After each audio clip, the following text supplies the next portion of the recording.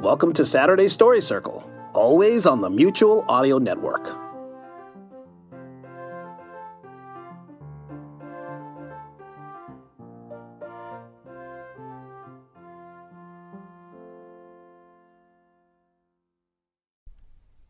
The following audio drama is rated G for general audience. Welcome to Story Circle Theater, where some of our favorite friends share some of their favorite stories. My name is Sharon Grunwald, and I'll be reading some of the classic tales as originally told by the Brothers Grimm. So, join us in the circle, relax, and enjoy the story.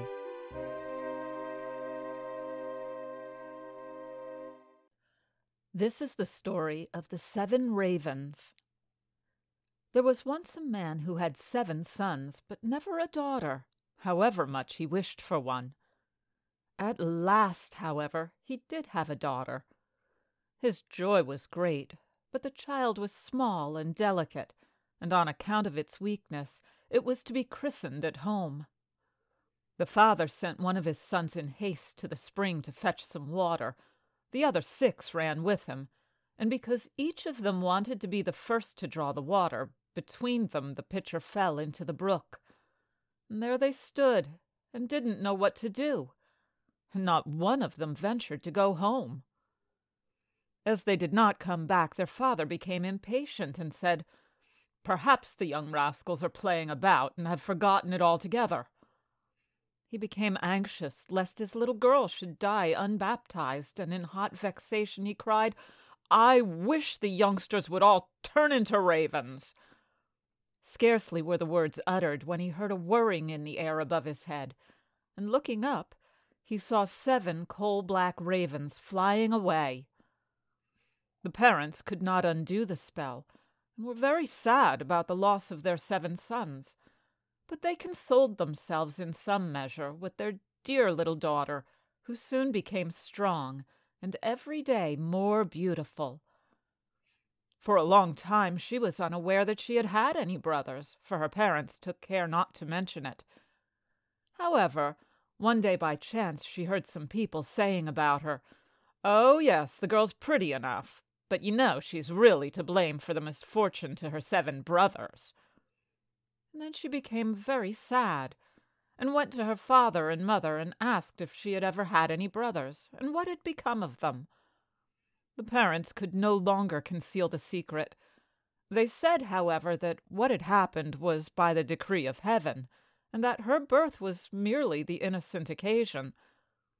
But the little girl could not get the matter off her conscience for a single day, and thought that she was bound to release her brothers again. She had no peace or quiet until she had secretly set out and gone forth into the wide world to trace her brothers wherever they might be, and to free them whatever the cost.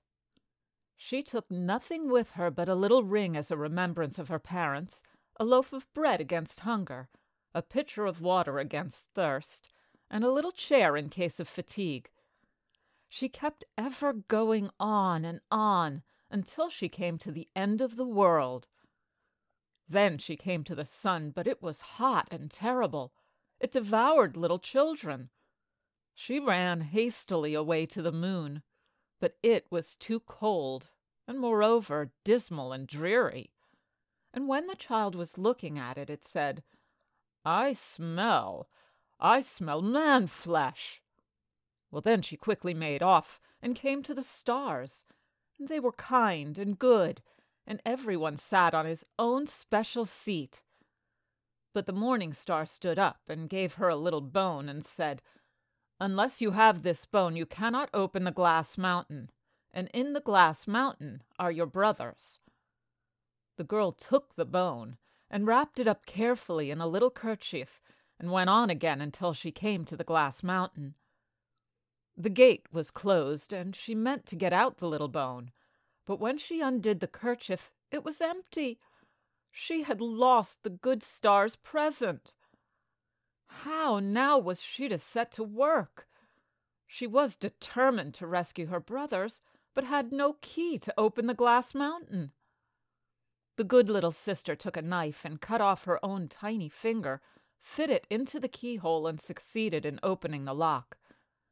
When she had entered, she met a dwarf who said, "My child, what are you looking for?" "I am looking for my brothers, the 7 ravens," she answered. The dwarf said, "My masters, the ravens, are not at home, but if you like to wait until they come, please to walk in." And thereupon the dwarf brought in the ravens' supper on 7 little plates and in 7 little cups, and the little sister ate a crumb or 2 from each of the little plates, and took a sip from each of the little cups, but she let the ring she had brought with her fall into the last little cup. All at once a whirring and crying were heard in the air, and then the dwarf said, "Now my masters the ravens are coming home." And they came in and wanted to eat and drink, and began to look about for their little plates and cups.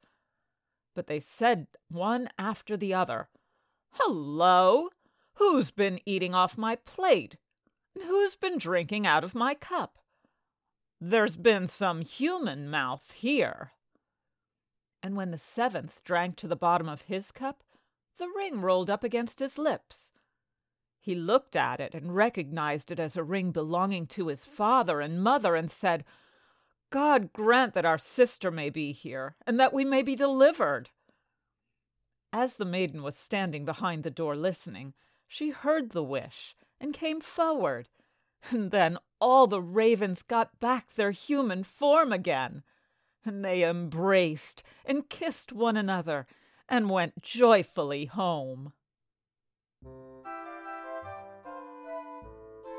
I hope you enjoyed today's story, read to you by me, Sharon Grunwald. If you'd like to know more about me, you can visit my website at sharongrunwaldva.webs.com. Be sure to join us next week, right here on Story Circle Theater. And don't forget, keep reading.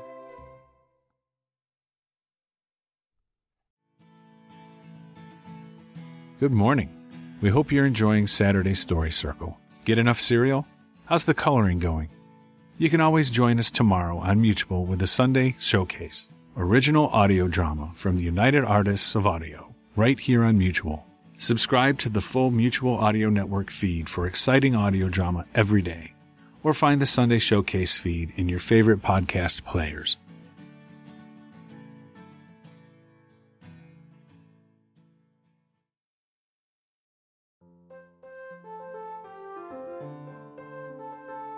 The Mutual Audio Drama Network, where we listen and imagine together.